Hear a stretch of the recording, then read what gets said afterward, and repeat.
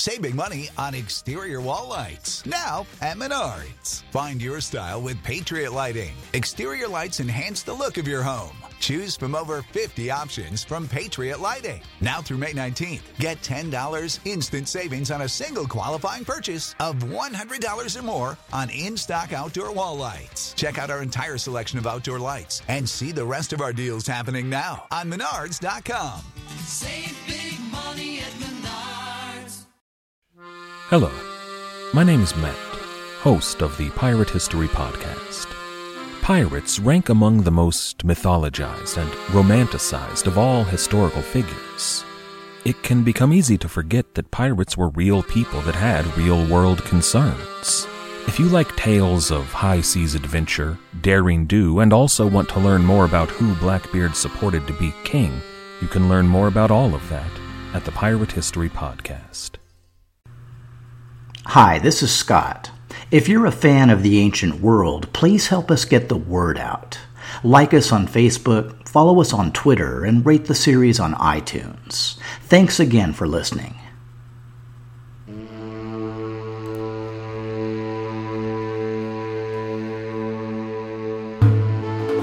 The Ancient World Bloodline, Episode B10, Insurgo.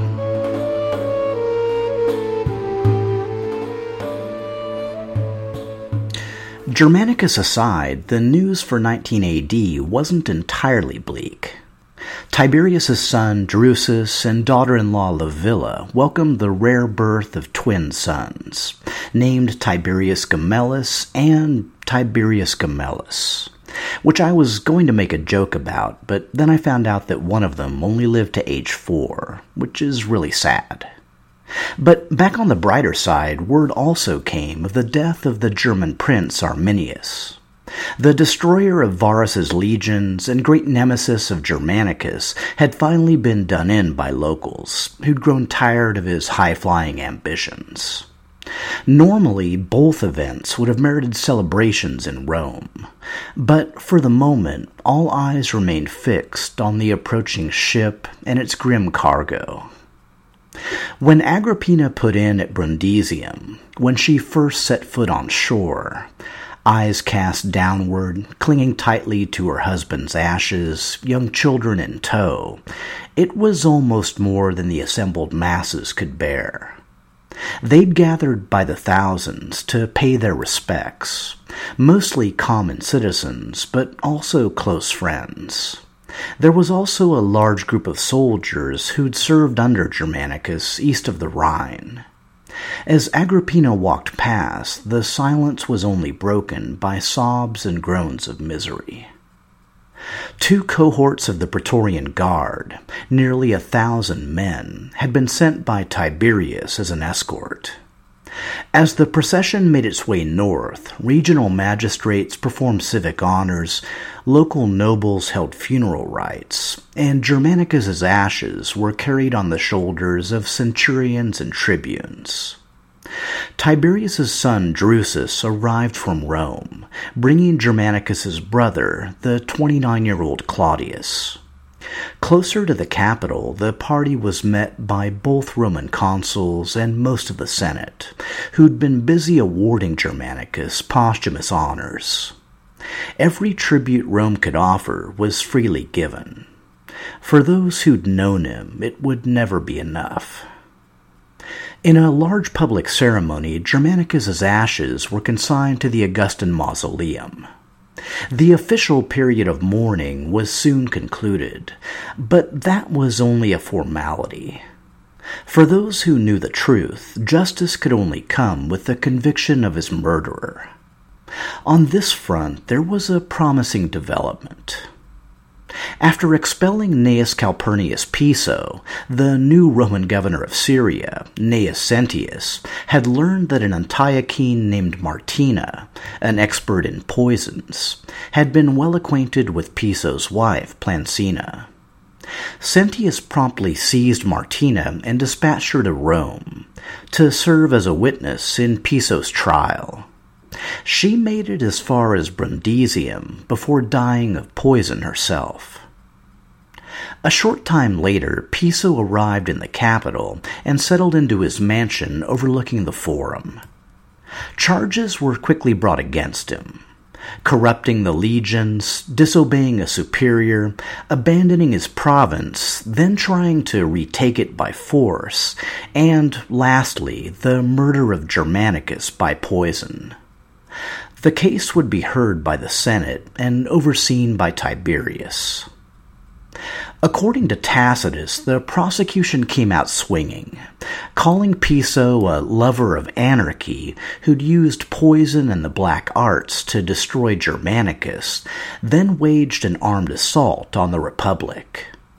It soon became clear that, as far as bribing soldiers, disobeying Germanicus, and fighting Sentius, Piso didn't have much of a leg to stand on. It was only the crime of murder that demanded more evidence. Piso requested that all slaves who'd served food to Germanicus be tortured, to confirm that Piso never colluded with any of them to poison his meals. Fortunately for the servants, the Senate refused his request. Things were quickly going from bad to worse. Piso's war to retake Syria had cost him Tiberius's sympathy, and the Senate hadn't had much to begin with. But the biggest surprise came when Piso's wife Plancina cut a side deal with Livia for immunity, then started distancing herself from her husband with alarming speed. After his second day of public interrogation, Piso returned home, prepared some notes for his defense, passed them to a freedman, and retired. The next morning, he was found with his throat cut and the sword lying nearby. It was both justice and the denial of justice. Upon hearing the news, the Senate redirected their anger against Piso's relatives, moving to strip them of all offices, confiscate their property, and strike their family name from all official records. Tiberius blocked all these actions. The only Senate motion he approved was one thanking the brave souls who'd stood up to avenge Germanicus. His widow Agrippina, of course, his mother Antonia Minor, and Tiberius's son Drusus.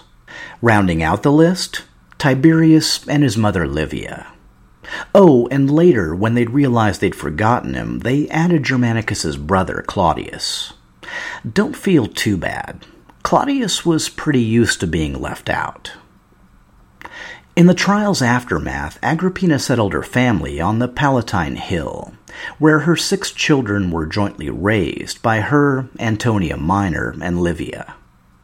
Her life had been shattered, but she obeyed her husband's last request not to directly accuse Tiberius, if only for the sake of her children.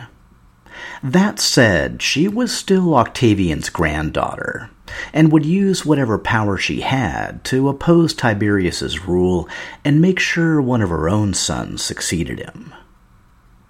Juba and Ptolemy must have learned the sad news from family, friends, and contacts back in Rome. Juba had never met Germanicus, though he'd grown up alongside both his parents. As tragic as the whole affair was, Juba likely assumed that Piso's trial and death closed the matter. Ptolemy, however, had known Germanicus well, having spent 6 years in Rome living with Antonia's family. If he was tempted to believe the rumors about Tiberius's involvement, it's doubtful he could share them with his father. Tiberius was Juba's friend, foster brother, and emperor. To accuse him of such a horrific crime would have been unthinkable. Still, Ptolemy must have felt deep regret that he couldn't return to Rome for the funeral. Unfortunately, the situation in Mauritania would have made such a journey impossible. By 19 AD, the rebellion of the Gaetulian rebel Tacfarinas had both resumed and intensified. And this time, it wasn't only costing the lives of soldiers and citizens on the frontier. The unrest was also disrupting agricultural production, savaging the North African economy and leading to grain shortages back in Rome. Tiberius was under mounting pressure to bring the situation under control. A pressure keenly felt by the new African proconsul Lucius Apronius, as well as the 67-year-old King Juba II of Mauritania. While Tacfarinas mainly relied on sudden and devastating raids, he eventually grew bold enough to try a new tactic. In 19 AD, his forces laid siege to a Roman fort near the Pagaida River, trapping a cohort of soldiers inside the walls. Their commander, an old-school no-nonsense type named Decrius, considered the siege an insult to Roman honor. He addressed his men, drew them up outside the fort, and offered battle to the rebels. Unfortunately, they took him up on the offer. Now, don't get me wrong, Decrius was both experienced and brave. He even took an arrow in the chest and another in the eye and kept on fighting. But his troops were another story, and apparently broke and ran after the first enemy wave. Decrius eventually went down fighting, attacking the Gaetulians and cursing his own men, and, oh yeah, with an arrow in his freaking eye, while his cohort watched impotently from the safety of the walls. After a while, the rebels either got tired and left, or the fort was relieved. Either way, Decrius aside, it was not a shining moment for the Republic. The African proconsul, Lucius Apronius, was horrified.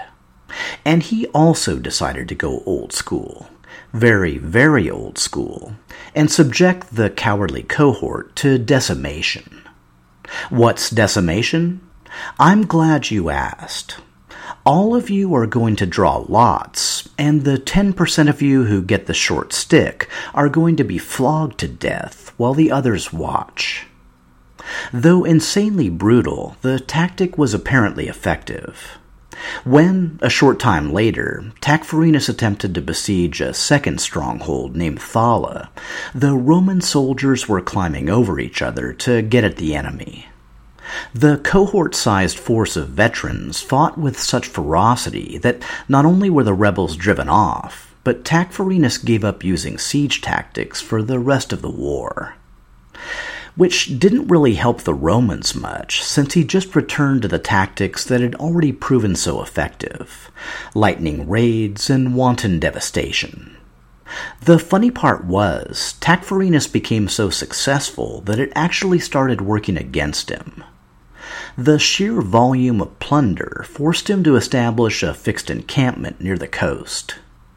Once the location was discovered, Apronius sent his son, Lucius Apronius Caeanus, with cavalry, auxiliaries, and his most mobile infantry, to attack the rebel base.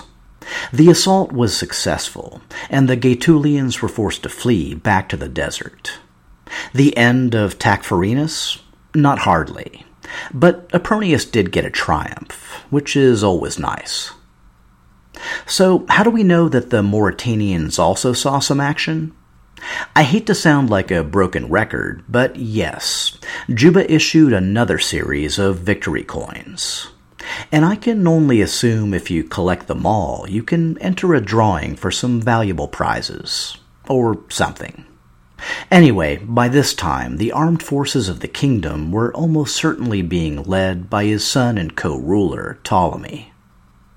Back in Rome, Tiberius and Drusus had assumed a similar dynamic. In 21 AD, after governing Illyricum for 4 years, Drusus assumed his second consulship alongside his father.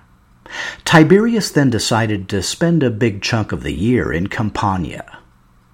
While his plan was pitched as giving Drusus some valuable on-the-job training for his future role as emperor, it had the added benefit of letting Tiberius escape the duties and pressures of everyday life in Rome. And then sometimes things came up demanding Tiberius's personal attention. Like, I don't know, maybe when Tacfarinas sent an embassy to Rome, threatening to resume hostilities unless he was granted African lands for himself and his army. According to Tacitus, by all accounts, no insult to himself and the nation ever stung the emperor more than this spectacle of a deserter and bandit aping the procedure of an unfriendly power. This Tiberius would make time for. As the new African proconsul, Tiberius chose Quintus Junius Blasius. While he was an experienced commander, Blasius's main qualification was that his nephew was Tiberius's right-hand man, the Praetorian prefect Sejanus. Blasius was dispatched to Africa along with an additional legion and associated auxiliaries, bringing total African forces up to around 20,000 troops. His sole mandate was to deal with Tacfarinas once and for all. Blasius began his campaign by offering amnesty to any rebels who put down arms. After 4 years of war, successful or otherwise, there were plenty of tribesmen ready to take him up on the offer. Next, Blasius decided to shift Roman tactics to match his opponent. He split his troops into 3 columns, one headed by him, another by his son, and a third under the legate Cornelius Scipio. Yes, you must always bring a Scipio with you to Africa. It's like an unwritten rule. One column was tasked with blocking the pass Tacfarinas used to retreat to the deserts of Garamantia. The second was ordered to secure the region around the old Numidian capital of Cirta. And the third column was split up among dozens of forts and other strong points across the province, each commanded by a veteran centurion. The concept was that no matter where Tacfarinas turned up, he'd find Romans waiting, and no matter where he tried to flee, he'd find Romans blocking his path. It was a good plan. In addition, Blasius dispensed with the Roman custom of recalling his men to winter quarters, and instead kept the pressure on year-round. In fact, Roman troops began going on the offensive, tracking down and attacking rebel camps, and keeping Tacfarinas constantly on the run. Blasius's biggest victory came when he finally managed to capture Tacfarinas' brother, which, if not the leader himself, was still pretty significant. Since this happened near the end of his second African proconsulship, in 23 AD, Blasius decided to declare victory and return to Rome. Before he did, Tiberius permitted him a singular honor. Blasius's troops were allowed to hail him as Imperator. Now, traditionally, being hailed as Imperator wasn't the same thing as being declared Roman Emperor. It was mainly just a way to publicly recognize a successful campaign executed by a popular general.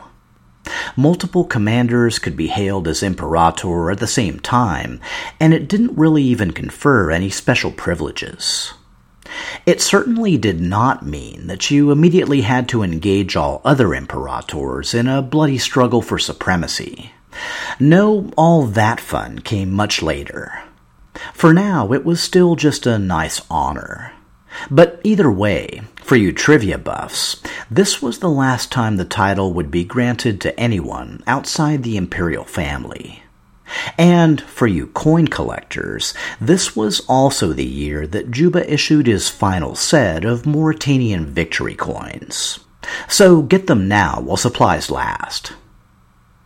The previous year, Tiberius had also asked the Senate for additional honors for his son Drusus. This time it was tribunician powers, the same powers Tiberius had been granted as Octavian's official heir. Despite his volatile temperament, Drusus was maturing into a respectable young man. I mean, sure, he still drank way too much, and was still too big a fan of gladiator fights. But he was also a victorious general, a talented administrator, and a devoted family man. Married for 19 years to Germanicus' sister Livilla, and the father of 3 children, 19-year-old Julia, and his twin sons, Tiberius Gemellus and Tiberius Gemellus. Okay, maybe creativity wasn't his strong suit. His reputation had also been burnished by his vigor in pushing for Piso's prosecution, something done out of his deep love for his adopted brother. In the trial's aftermath, Drusus had also proven to be a constant friend to Germanicus's widow and children. His partnership with Tiberius was generally seamless, with one major exception. Drusus could not stand his father's right-hand man, the Praetorian prefect Sejanus. In fact, he openly despised him. In fact, during one argument, Drusus became so angry that he actually struck Sejanus across the face. And all that was only because he saw Sejanus for what he was, a highly dangerous, super-ambitious social climber who'd do anything to gain power. Just imagine how upset Drusus would have been if he knew that his wife Livilla had been sleeping with Sejanus for years, that the twin boys were likely his, and that the two adulterers were even then making plans to have him killed. Tiberius had a huge blind spot in the matter of Sejanus, so he assumed the issue was a typical personality conflict and refused to take any action.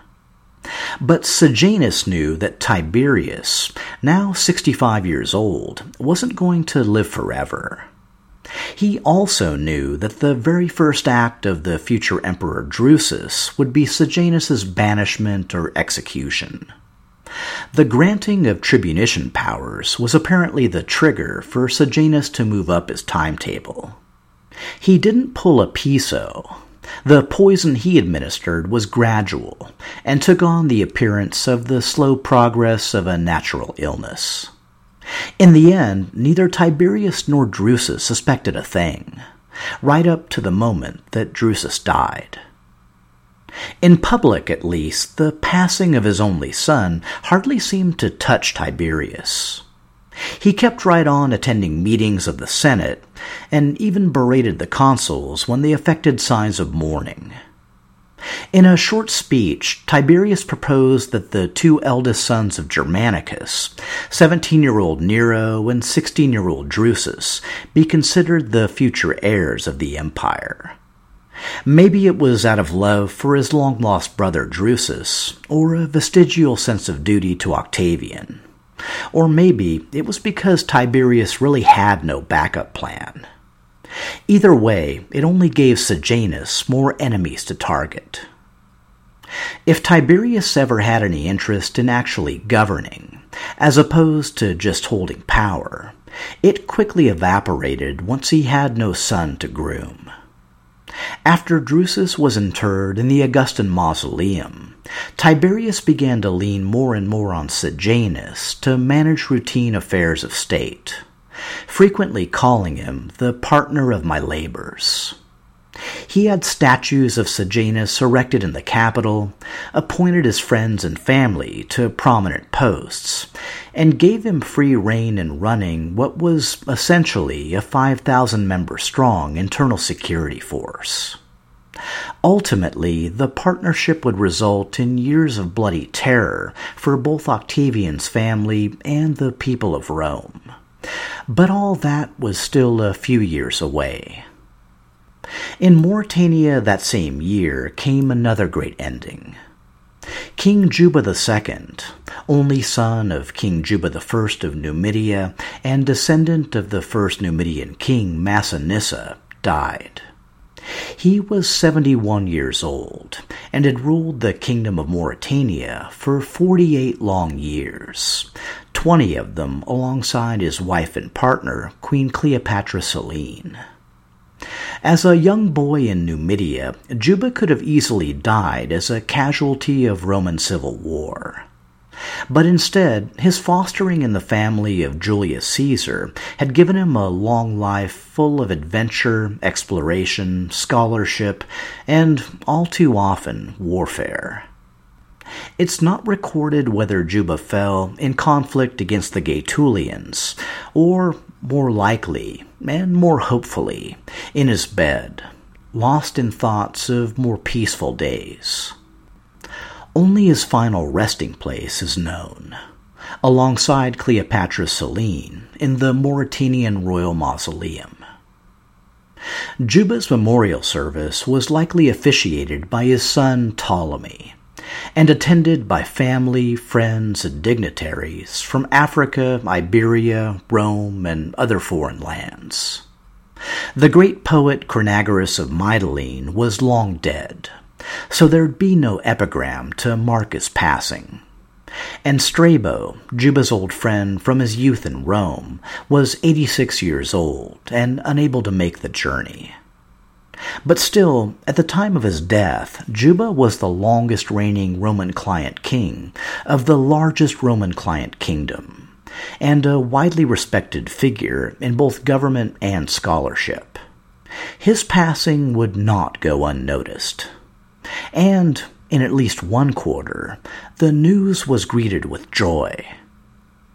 Deep in the deserts of Gaetulia, Tacfarinas was reconstituting his army, drawing from the near-infinite pool of disgruntled nomads eager for plunder. With Juba dead and Blazes having taken his second legion and returned to Rome, the time was clearly ripe for another major offensive. Only this time the goal wouldn't just be land concessions, but the total expulsion of Roman influence from Africa and Mauritania, which very much included the new Mauritanian king, Ptolemy I.